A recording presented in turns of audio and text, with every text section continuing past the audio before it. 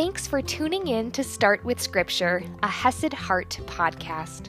I'm your host, Audrey Grove, here to bring you scripture reading and application that can fit into your morning routine and your busy schedule. Learn more at HesedHeart.com.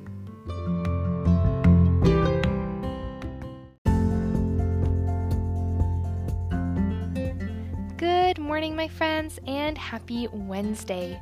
Yesterday we saw the beautiful result of sharing the truth, the good news of God's Word, of repentance and faith and salvation in Christ. All of that resulting in belief and a fellowship of believers. Now today we are going to see specifically the acts of Peter and John. Something so beautiful, a sign, a miracle that they are able to do by God's power and how they give glory to God. So let's jump into Acts chapter 3, verse 1, and I am reading from the ESV. Now Peter and John were going up to the temple at the hour of prayer, the 9th hour. And a man lame from birth was being carried, whom they laid daily at the gate of the temple that is called the Beautiful Gate, to ask alms of those entering the temple. Seeing Peter and John about to go into the temple, he asked to receive alms. So essentially here we have this man who was lame. He can't walk since birth. And they bring him out to the gate of the temple in order to beg for money. And he sees Peter and John coming by, and again he begs, he's asking for money. And Peter directed his gaze at him, as did John, and said, "Look at us." And he, the beggar, fixed his attention on them, expecting to receive something from them. But Peter said, "I have no silver and gold, but what I do have I give to you. In the name of Jesus Christ of Nazareth, rise up and walk." And he took him by the right hand and raised him up, and immediately his feet and ankles were made strong. And leaping up, he stood and began to walk, and entered the temple with them, walking and leaping and praising God.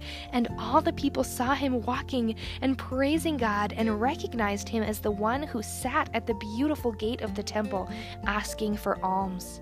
And they were filled with wonder and amazement at what had happened to him. Now remember, this man couldn't walk since birth. He has never once in his entire life been able to walk. And now, in the name of Jesus Christ of Nazareth, he can rise up, and not only can he walk, but he can leap, walking and leaping and praising God.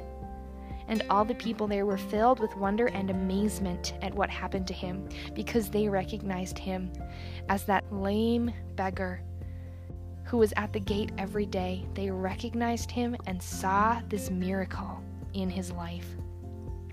While he clung to Peter and John, all the people, utterly astounded, ran together to them in the portico called Solomon's. And when Peter saw it, he addressed the people, "Men of Israel, why do you wonder at this?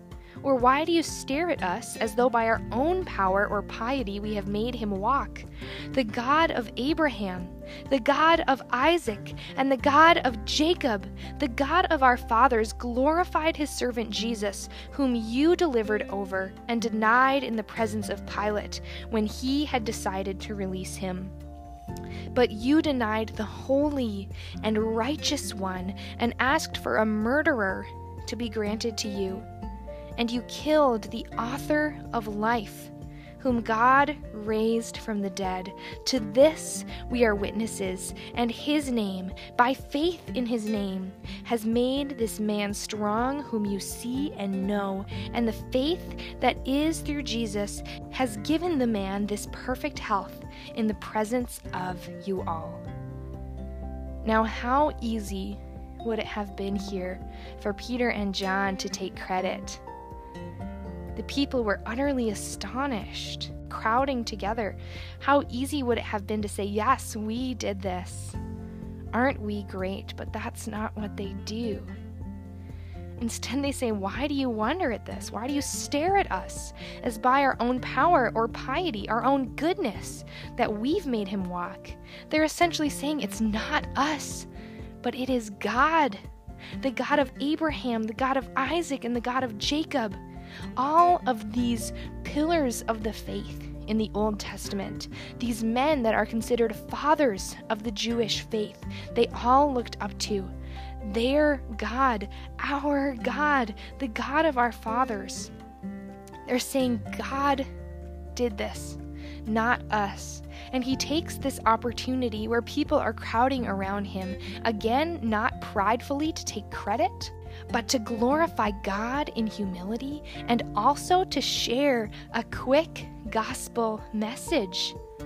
He speaks about Jesus, again pointing out the sin of delivering him to be crucified. He says, "You denied the holy and righteous one. You killed the author of life." And then he shares the good news, the gospel. I hope you're seeing a theme here. The law, the sin, the gospel, the good news. And he says, "Whom God raised from the dead. Faith in his name has made this man strong, whom you see and know, and the faith that is through Jesus has given this man this perfect health in the presence of you all." I'd like to encourage you, when successes happen in your life, when good things happen in your life, how can you humbly glorify God and share the gospel truth, rather than take credit or be prideful in that success? How can you humbly point others to God? I've always loved this analogy that I heard in Bible college, that as believers, as followers of Christ, we want to get people's attention. We want the attention to come towards us, right? So we want everyone to turn their heads and look at us. But then the important thing is that we duck. We get down, we get out of the way, so that the people, as they gaze towards us, they don't stop at us, they don't see us. Instead, they see Christ, his beauty, the importance of his salvation. So yes, get people's attention.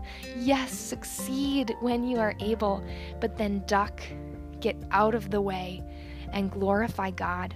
Point others to Christ. And I will see you tomorrow morning.